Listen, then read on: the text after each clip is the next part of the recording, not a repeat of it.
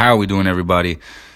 This is your host, Christian Omar, aka the Golden Boy, no Oscar de la Hoya, and you are a special guest today because this is our first episode ever. So welcome to the Effendi MMA podcast, and over here we highlight the world of MMA, recent events, and breaking news, and we have some stuff we need to talk about. UFC 260 was this last weekend, and what can you say? What can you say to describe a card like this? Fireworks. It was amazing. I think there was only 10 fights. Correct me if I'm wrong. But they were all very, very, very good fights. Proper scraps. And we're going to highlight some of them today. We're going to start at the prelims with Modestas Bukauskas and Michal Oleksiejczuk. I'm not even going to try to finish the rest of that.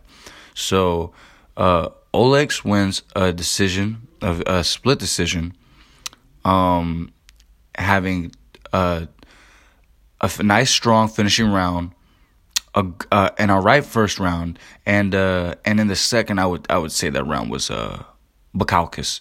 So what we're seeing here is, I do not know Modestas Bukauskas too much. I've heard the name commonly. So I don't know if this young fighter is on a hype train, if there's a narrative and agenda for him, but it really showed in the commentary.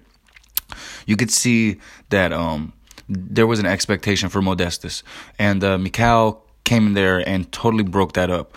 Good win.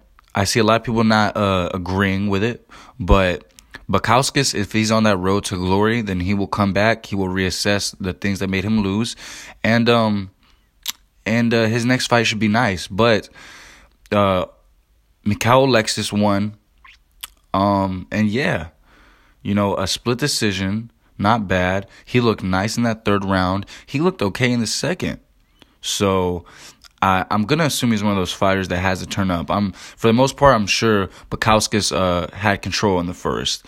And even in the second, he did. And something switched in the third. And I don't know if you attribute that to Bukauskas slowing down. I don't know. But he did look kind of fatigued. He looked a little worn out. So great fight, good win for Michal Oleksiejczuk. I'm not going to even try to finish the name. We move on to Gooden and Nurmagomedov. Gooden looked very good in the beginning. No joke. That's not a play on his name. Gooden. He looked good out the gate. And honestly, I was thinking, wow, we might experience an upset here. He was hitting Nurmagomedov with that jab very, very nicely. But the inherent skill that comes with anybody from the Nurmagomedov family, it's a little too much, especially when you have Khabib in your corner. So Nurmagomedov got the job done with a unanimous decision. He looked good. And the aspects of the fight that he needed to. Strong pressure. I remember there was one time where he fired off the hands, and I was surprised. So, and very strong grappling basis, obviously. Nurmagomedov looked good. He has a high standard to follow. Someone with Khabib being in his corner, the part of the world he comes from. So, very good win for Nurmagomedov. I would like to see those hands get a little bit more polished, but other than that, he looked good out there. And Gooden is not no slouch. There was a few shots from Gooden that probably would have KO'd lesser men, sincerely. So Nurmagomedov looked very good, getting a unanimous decision win. Yeah, what more can you say? So good stuff right there. Then we go to Menifield and Charant. I think Menifield had an opponent previous towards this booking for the same card, and the opponent dropped out, so Charant was a late replacement for the card. And it ends with Menifield in the first round catching a submission of Von Flue. So very nice. When Menifield put Charant on the cage, he didn't look like he knew what he was doing. And then Menifield got on top and started moving. You just had an idea that you knew what was going to happen. Menifield was moving beautiful on the ground. Charant tried to combat what Menifield was doing, and that in itself opened up the Von Flue opportunity, which Menifield capitalized on. He looked good. First round as well, he looked good. They might want to reschedule the opponent that they already had. That would be a good fight. I don't know where Menifield goes from here, though. So very nice work. And as we move, up into the main card, we get Kama Worthy versus Malarkey. And a lot of people had Worthy winning. Even myself, when I looked at it from a few aspects, I was thinking, Worthy he appears to be the longer guy, and he has the power. If he can keep Malarkey away from him, then this is going to be a done deal. But Malarkey showed great. He put the game all together. Malarkey put the game all together. That's exactly what he did. Whereas I'm sitting here describing Worthy with the longer reach and power at the end of the punch, you have to assume that's kind of all that he offers, besides a nice slow kick. And Malarkey just went in there and did everything perfectly. He really did. You can tell he had a game plan. You can tell he didn't get unsettled with going forward with the game plan, and it happened. When Malarkey KO'd this guy on round 1, I was fairly surprised. Granted, I always give these underdogs a nice look. I figured the underdog might be able to work. You can never put too much in the bets, but Malarkey looked great. The kid looked on fire. And no one does that to Worthy like that. So he looked good. Get the guy someone else next time, as soon as he wants to fight again, because, man, that had me jumping out the seat. I don't know if you guys feel that, but, when Malarkey finished Worthy, wow, that's an upset. And it was a nice one. It was very nice to see. So, good stuff, Malarkey. Round 1 KO over Kama Worthy. Next, we head into Miranda Maverick versus Jillian Robertson. Maverick is looking very, very well-rounded. Very, very well-rounded. She's definitely champion tier. I would say with more development, just a little bit, I'm pretty sure she was already a champion in another organization before coming to the UFC. But she looked good. She looked really, really good. Especially someone in Robertson. When this fight was initially announced, I looked at Maverick and I'm like, look, that's one well-rounded kid, right? But let's say that she tries to take Robertson to the ground. Virtually, Robertson has 1 million subs off her back. I mean, she's sneaky. Robertson is very, very nice with her jiu-jitsu game. Just a great grappler all around. And you can kind of see in the fight that there was a huge difference between the hands. Robertson, I don't ever think of Jillian Robertson as, she's supposed to have good hands. I just expect immaculate jiu-jitsu. But you can tell that she kind of, now in her own regard, you can tell Robertson had worked on her hands. But Maverick, there was just something different. She looked great. No, I do not think Jillian Robertson is on the decline at all. I think Jillian Robertson can still get in there with some of the girls in the top 10 and do something. But Maverick, she looked great. She looked great for a unanimous decision where she dominated Robertson. And she had moments in every round. And don't get me wrong, but I'm thinking of the fight right now. I cannot really remember too many parts of the fight where Miranda Maverick was in serious trouble. Maybe there was a few submission attempts, but other than that, she looked great. She called out Shevchenko's sister next. She said she would like a go at that, and I think that's a very winnable fight for her. I would be inclined to say that Maverick is the favorite in that fight. But yeah, if she can beat Shevchenko's sister, maybe get another fight in after that, then she's definitely ready. I would say she's definitely ready to contend for the world title. She looked good. If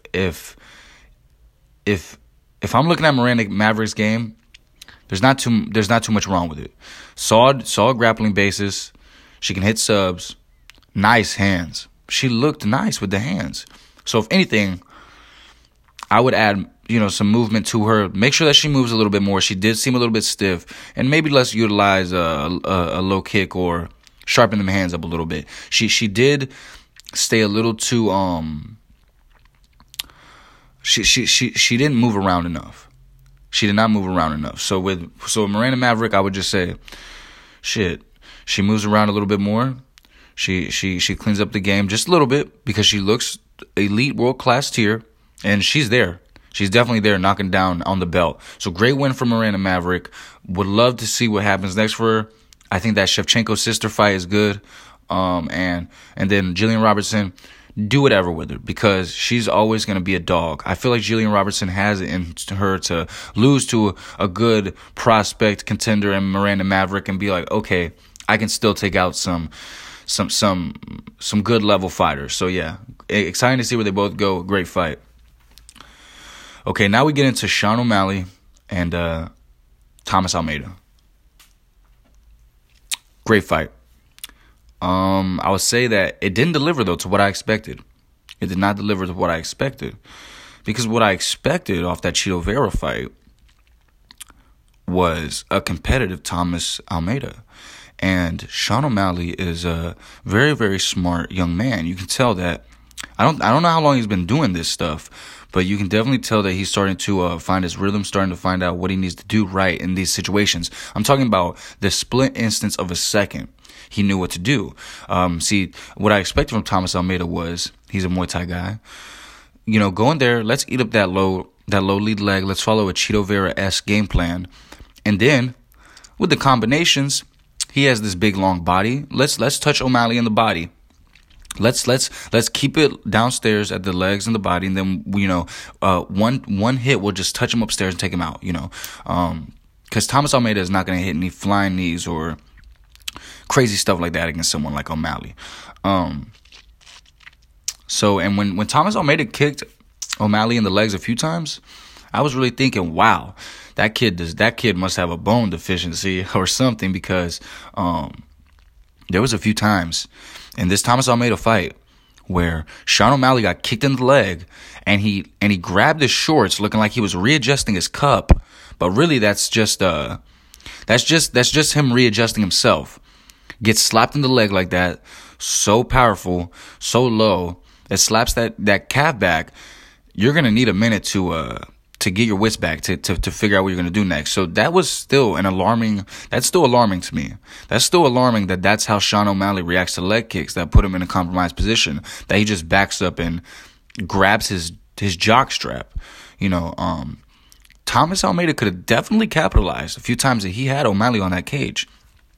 But let's talk about what O'Malley did right. First off, I remember when Thomas Almeida threw the first leg kick of the fight, and I seen that, I was like, oh, here we go right here. Thomas Almeida has a game plan. But sure enough, so did Sean. Fires back with I would say, an even more devastating leg kick that spun Almeida all around. Spun him. So, yeah, there was some revenge for Marlon Chito Vera in that kick. No doubt at all.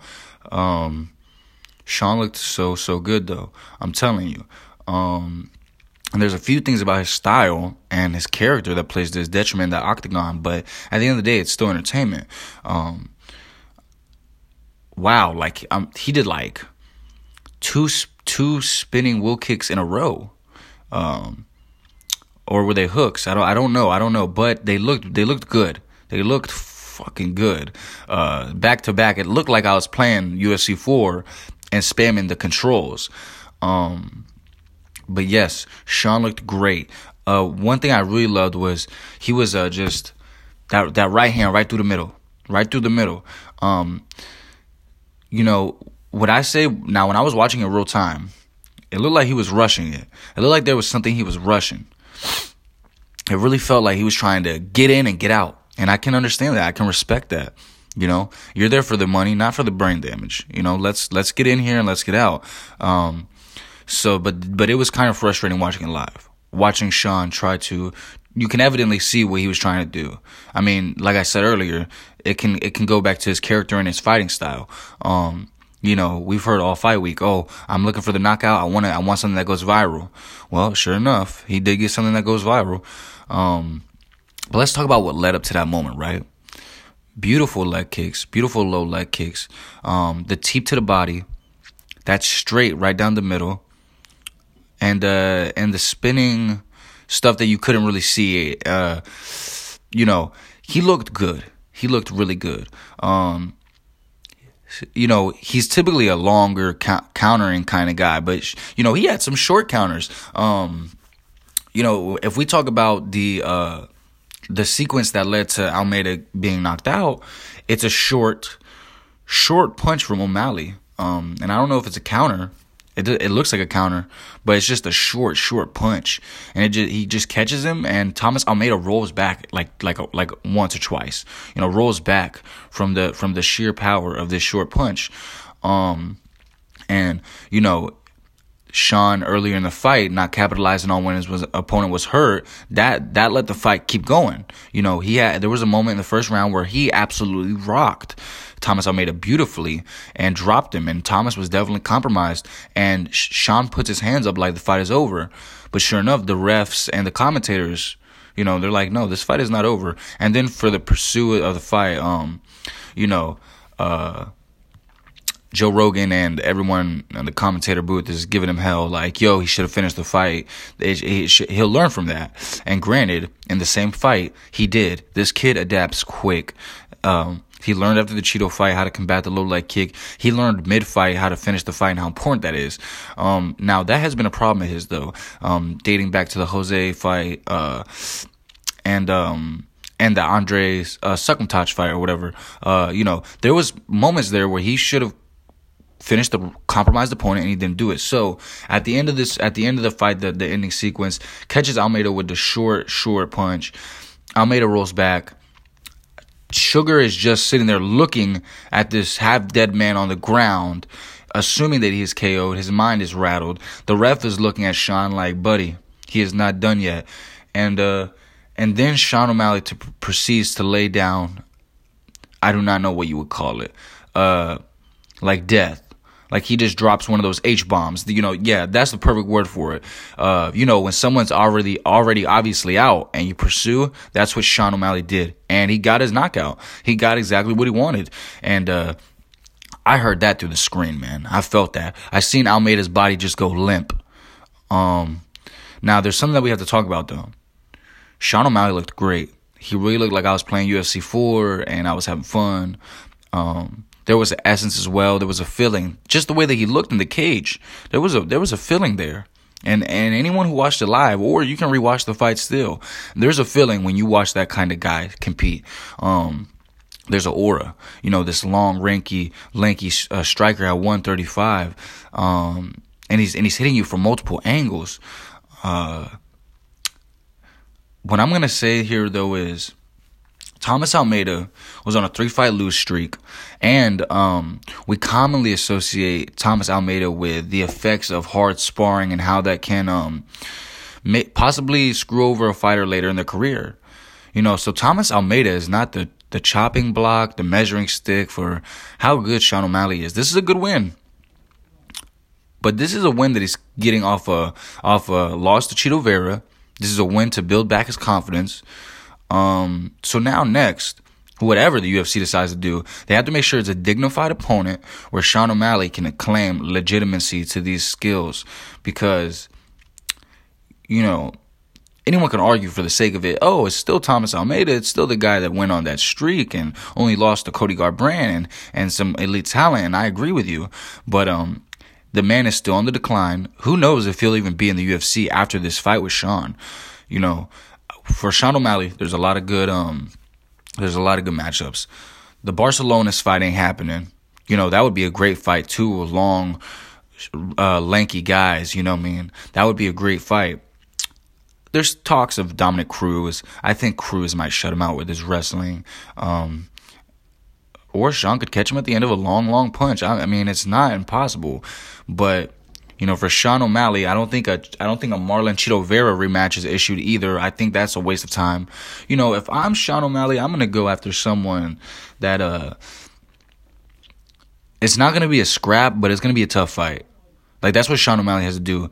He has to go get a fight that people ain't gonna say, "Oh, you chose that. You picked that. You picked someone that was old and deteriorating." Like if Sean O'Malley fought a Frankie Edgar. Now, granted, I think Frankie Edgar might hit him with the Yair Rodriguez, you know what I mean? Just take him down and punish him, show him that, you're not the same level of grappling comprehensive, you don't know. And he could do exactly what he did to Yair Rodriguez, but there's a lot of good fights for Sean O'Malley. There really is. And I'm very, very excited to see what happens. Casey Kenney just fought Dominic Cruz, got off a split decision, and then there's a I might have to look at the rankings. There's another young man, Nathaniel Wood. That's a good fight. Those are some good fights for Sean. I don't think he has any business off beating Thomas Almeida facing anyone in the top 10. I think that he would lose horribly to someone like Cody Garbrandt or a TJ Dillashaw, the kind of fights that he's called for. That's just ludicrous to me. He needs to take it slow. Because as I'm saying, my whole point here is he did good. He looked good. But it still took him 3.5 rounds to finish a declining Thomas Almeida. So, big fan of Sean. He looked good. He looked great. That striking diversity, it was very beautiful. It was very beautiful to see someone so effortlessly switch into multiple attacks. So, as far as aesthetics, the look of fighting, the feel of fighting, the what do people think of when they think of fighting? Sean O'Malley perfectly encompassed that Saturday night. I hope that he can go forward and continue to encompass that because he's an anomaly for the sport. And it's also very good to see him have great confidence after the Marlon Chito Vera stuff. He looked good. Let's hope that he can continue to move on. And Almeida, I do not think we will be seeing much more of him in the promotion. Now, with that being said, let's talk about another fight where the loser, his fate has probably been chosen. In the co-main event, we have Vicente Luque versus Tyron Woodley. What can you say about this fight? Well, let's start. What can you say about this fight that you can't typically say about a lot of Woodley's fights? Tyron Woodley stepped on the gas. He pressed that button. I remember listening to a lot of the media day interviews and stuff, Woodley's interviews, and hearing how Woodley was talking about how he's motivated again. He's realized he has nothing to prove. In my opinion, I was like, look, I want Tyron to win. I want him to have this resurgence, but it sounds like he's hyping himself up. It sounds like he's psyching himself out. Not at all. Not at all. Tyron Woodley believed firmly in what he was saying, and he stood on it. Tyron went out there, and I was just so surprised. I mean, out the gate, it looked like he was trying to replicate a Jorge Masvidal flying knee. He comes out with a Tyron Woodley 5-second overhand right.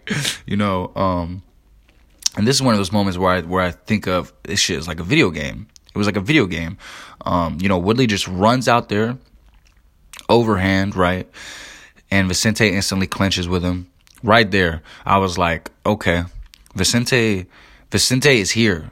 It's not like we're about to just see Tyron go do some immaculate stuff and pull back the age of time. Vicente Luque was here. He was ready. There was so many good moments in that fight. So where do we begin? Let's start. Tyron Woodley rocks Vicente Luque a few times with some overhand rights. Woo! The overhand right, Tyron Woodley's most infamous. It might even be his only skill. Now that I think about it, I mean, I've never seen Woodley jab. Have you? No, I'm just playing. But he looked great. A few of those overhand rights, they really caught Luque, and they really had him hurt. They really, really had him hurt. And the entire time that I'm watching this, I'm thinking, wow, Vicente Luque has a jaw on him because his chin is great. Because normal guys, they get hit by that, they ain't getting up. They're just not getting up. I truthfully believe that. People like to attribute the age, slowing down. I understand that. I really do. It might labor Tyron a little bit more than back in the day. And apparently he also has arthritis in the right hand. That's a horrible combination. But wow, you cannot deny that he had Vicente hurt a few times. He had him compromised. But then, Tyron becomes predictable in the attack, doesn't set it up with anything, doesn't add a variety of striking. So Vicente Luque sees this pattern, and he goes, okay, when Woodley goes for the next overhand right and telegraphs, or an uppercut or whatever it is, whatever Woodley's about to decide to telegraph, because that's how he fights, a burst of energy, an explosion. That's what we know Tyron Woodley for. And he telegraphs himself. He super telegraphed himself though this last fight, because he was very comfortable. He had confidence in what he was doing. He didn't feel a need to set it up. He just relied on the power and the skill and the explosion factor. That really caught him. Vicente seen it coming, and he knew what he was gonna do. Okay, with that explosion right there, I'm gonna take full advantage of it and crack him. And I'm gonna tell you this: I've seen Tyron Woodley after the Kamaru Usman fight. I saw Woodley after the Burns fight. I seen Woodley after the Colby Covington fight. And none of those fights was, except in the Gilbert Burns fight, where Gilbert rocked Tyron like in the first round. But other than that, there's not a lot of fights where you see Tyron Woodley lose the legs under him and look like a baby deer about to fall into traffic. I mean, seriously, when I seen Tyron Woodley's legs go limp and that look in his face, I could tell that the distress was at the highest and this fight was about to be over. Vicente Luque, man. He did a great job of putting Woodley on the cage towards the finishing sequence. Woodley threw an ill-advised knee that only further messed up his momentum, and Luque capitalized on. A lot of stuff was going on in this fight. A lot of stuff. And but one thing I really want to say is Vicente Luque has some power, bro. Vicente Luque has some power. Not only does he catch Tyron in the middle of some movement, so that is going to mess up Tyron a lot because the equilibrium, the balance is off. But Vicente Luque has the confidence in his shots. He has the confidence to pick you apart. Vicente Luque has the confidence in his chin to sit there and bang with you and still take you out after absorbing your best shots. So he looked insane. On the realest level, Vicente Luque looked scary. He looked intimidating. There's a clip of him talking to Kamaru Usman after the fight. And, you have to assume with a dominating force like Usman, it's going to be a minute until someone can legitimately oppose him. But who knows? Maybe that guy is Vicente Luque. Also, let's talk about what led up to the ultimate finish of the fight. Tyron is on wobbly legs. He's obviously compromised and rocked. Luque takes advantage of this. They somehow get to the ground. I do not remember if Woodley was on the cage and Vicente took him down. I do not remember that. But I do remember is Vicente locking up this Darce, and you hear Duke Roufus, or one of Tyron's coaches, if it wasn't Duke Roufus, yell to Tyron, "This is your move. You know how to get out." And right then, do you know what I started thinking? He's not going to get out of this. It's not a coach's job to tell a fighter, hey, you know what to do to get out of this. It's a coach's job to tell a fighter how to get out of something, how to maneuver out of something, how to relinquish that position, how to relieve themselves. So that's a lot of confidence. And I get it, Tyron might be a black belt, but that's a lot of confidence that you get to your fighter right there in the middle of a make or break fight. And you're telling him, oh yeah, oh, you're good. Oh, you know what to do. So just do it. Obviously, he did not know what to do. Vicente Luque ties up the submission. Beautiful Darce. Tyron has no choice but to tap. Pitiful. Sad to see Tyron go out by one of his own moves. That's what he put Darren Till to sleep with, a Darce. And after that moment right there, he got his black belt. So to see Vicente Luque put an end to Tyron's career like that, crazy. Absolutely insane. To see Tyron on those wobbly legs, insane. To see Tyron come out the gate swinging, insane. It was a good co-main event, and all respect to Woodley. If he does not resign, and this is where you get into two lanes. Either Woodley goes for test free agency, and he's gonna go do some immaculate stuff against some lesser opposition, or he's fallen out of love with the game, and he needs to hang him up. Woodley is in a place where he can afford to hang him up, I believe. I believe Tyron Woodley made good money as a champ. He has many different lanes and avenues to get money, and he's kind of a star. Whether people want to admit that or not, Tyron Woodley in America is a star. You know what I mean? He can go do anything off the namesake of his name. So all respect to Tyron, man. That was crazy. That was really crazy. But all respect to Vicente Luque, tying up that Darce, putting Tyron on wobbly legs, capitalizing on the situation. A beautiful fight. And we are getting into the main event. So let's get into it. When I was thinking about this fight and I was analyzing it, there's two ways you have to take in thinking, and that's advocation for Stipe and advocation for Ngannou. So when I thought about it, I was like, Francis is weighing in the same way that he weighed in the first fight. Stipe weighing around the same that he weighed in for Daniel. Stipe looking a little bit more leaner and athletic. But Ngannou also looked a little different. His frame, the way his core looked compared to the first Stipe fight, there's a difference in the physique. Believe it or not, there is. So that was interesting as well. But I mean, obviously, playing into Stipe's favor, I assumed we get identically, virtually the same fight. That is what I assumed. I thought we'd be seeing the same fight here. Francis Ngannou goes in here waving bombs. Look, Francis is not dumb. I did anticipate with the next fight, Francis would utilize low kicks, try to get Stipe off balance, throw Stipe on the cage and unload with the bombs. And with that, I figured that the leg kicks would become a big part of his game plan. Throw Stipe in the cage. Stipe would negate away from those bombs, and he would shoot on Ngannou, and he would get him down. There's nothing wrong with that. I mean, I think to most people that sounds like that makes sense. And then when we play advocation for Francis before seeing this fight, you have to say this. Okay, well, that's one fight. And not every fight is going to go the same way. In fact, you have to assume that Francis is going to take everything from that fight and be like, oh yeah, I have to do everything in my power not to let this happen ever again. He's going to work on everything. Now, when I sit here and I think about the fight game, when I think about possibly these fighters' attitudes, if they're caught up in the fame or not, if they're caught up in the money, if they're caught up in a lot of other stuff, it can be anything. Everyone has vices. I had assumed, Ngannou will try to do something.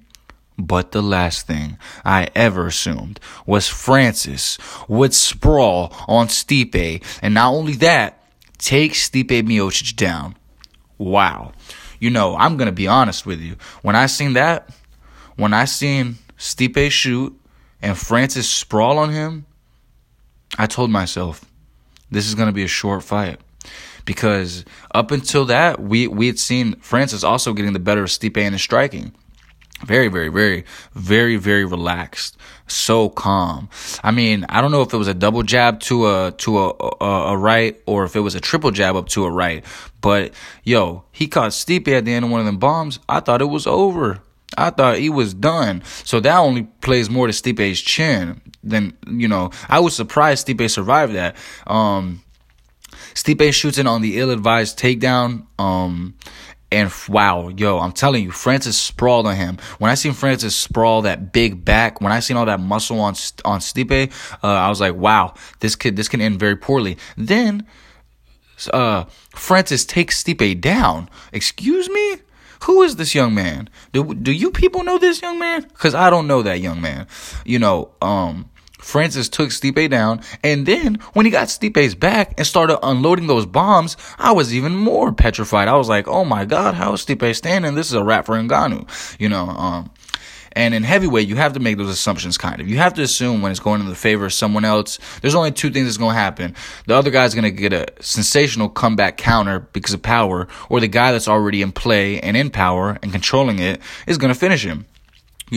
These are some big guys, and you can't play around with power at that level. Comebacks, they're still possible at that level. They're definitely possible. In fact, they're very, very probable. But typically at that weight in a small cage like that, when someone has the upper hand, they're going to maintain that upper hand. So Francis sprawls on him, gets his back, starts throwing bombs. Stipe manages to get up. But through this first round, all we've seen from Stipe is some short-ranged leg kicks from the outside and the inside, and I don't remember him touching Ngannou that many times with the hands. He might have touched Ngannou twice with the hands in the first round, but you could definitely tell there was a click. After the first takedown failed, and then Ngannou gets your back, and then he lays those kind of hands on you, there's a click. There's a give up. And am I nobody to critique someone's giving up and getting on switch, but you can definitely tell Stipe probably internally felt that his game plan was being negated at a high level. And then we get into the second round. Wow, Ngannou with the rear hand and then the shovel uppercut or the shovel jab. I don't know what you would call that, but it was I did not even know how to react. It looked like it came off the hip. It was so beautiful. It was a shot. It was a beautiful shot. Francis drops Stipe with that. Stipe's on the cage. Francis capitalized on it. When they were in that scenario, Francis threw a short uppercut. I'm not sure if it cleanly hit Stipe flush, but it nicked him, and a few other shots as well. And I was really, really like, wow, Francis has. I'm not sure how he didn't knock him out like that. I'm not sure what Stipe's chin is made out of. He's got a big old head on his shoulders. So Stipe, coming off this blitz from Francis, kind of lunges in with that counter right. The same right that he caught Verdum with. When Verdum is running at him and he catches Verdum with that little right hand. Francis was rushing him after that counter, and Stipe catches Francis. Stipe caught Francis, but there's something here that matters. It almost did no damage. Now, when you rewatch the fight, when you watch it in real time, it might look like Stipe connects and Francis goes back and he wanders back. That is simply just not the case. What happens in this instance is Stipe catches Francis rushing in with a nice punch. Instantly, Francis resets his stance, giving off the look, the feel that he's rocked. But no, all Francis was doing after rushing towards Stipe and getting caught with that, he's readjusting. He's repositioning his feet. And Stipe, in the moment, all he saw was possibly something in Ngannou's face and body that gave him the implication, oh, Francis is compromised now. Let me move in on this. Something that really, really helps Francis in this instance is, like I just said, he was moving back to his feet. He was getting his balance back. So now, with Stipe off balance, assuming that he's compromised Francis, he goes in with a follow-up strike. And he runs into it. Stipe runs into Francis with the follow-up strike off his counter that he thinks he rocks Ngannou with. Ngannou replants his feet. He gets right. And Stipe rushes in, think he's compromised him. Francis' feet being planted like that, not rushing into nothing, giving that counter shot that he gave, that short left hook, he had power. There was power that was generated with that. And that is what ultimately knocked out Stipe. First off, Stipe thought that Francis was compromised. He thought he was rocked. He thought it was over. He thought he was about to take Francis down and finish this. And I think that actually might have been in the Stipe Miocic narrative or game plan to finish Francis this time around to shut up all the doubters. I don't know if that's the smartest way you want to do it, Francis Ngannou, but hey, you're the champion. Assuming that he had Francis rocked, Francis gets in position, steps back, gets his feet right, gets himself planted. Stipe runs right in with the next shot, and a beautiful short left hook by Francis crumbles this man like a tower. I mean, I'm going to be real with you guys. I've been following this game for a long time, but that was a very, very nasty fall. That was the worst thing that could have probably happened to Stipe on the realest level. I mean, one of the man's legs crumbled behind him. His whole body dropped. I mean, all that weight falling with a person. Sheesh. And then Francis, with the extra shot at the end, I mean, come on. That was heavyweight madness. And now Francis Ngannou is the new UFC heavyweight champion of the world. There is so much that can happen for Francis. He's really an anomaly. I love guys like DC, the Stipes, but they're not what you think of when you think of a heavyweight. They're not the associative thought that comes with that. You think of a grueling beast. You think of an animal. That's what we have come to associate with heavyweight. Animals, straight up killers. And we had guys like Dad Stipe and Dad Cormier at the top. But that era is gone now. Is Stipe still the heavyweight GOAT? For sure. He's beat JDS. He's beat Andrei Arlovsky. Actually, I do not know if Stipe has actually beat Andrei Arlovsky. Let me look that up because that's not who I meant to say. I actually meant to say Stipe has beat JDS. He has beat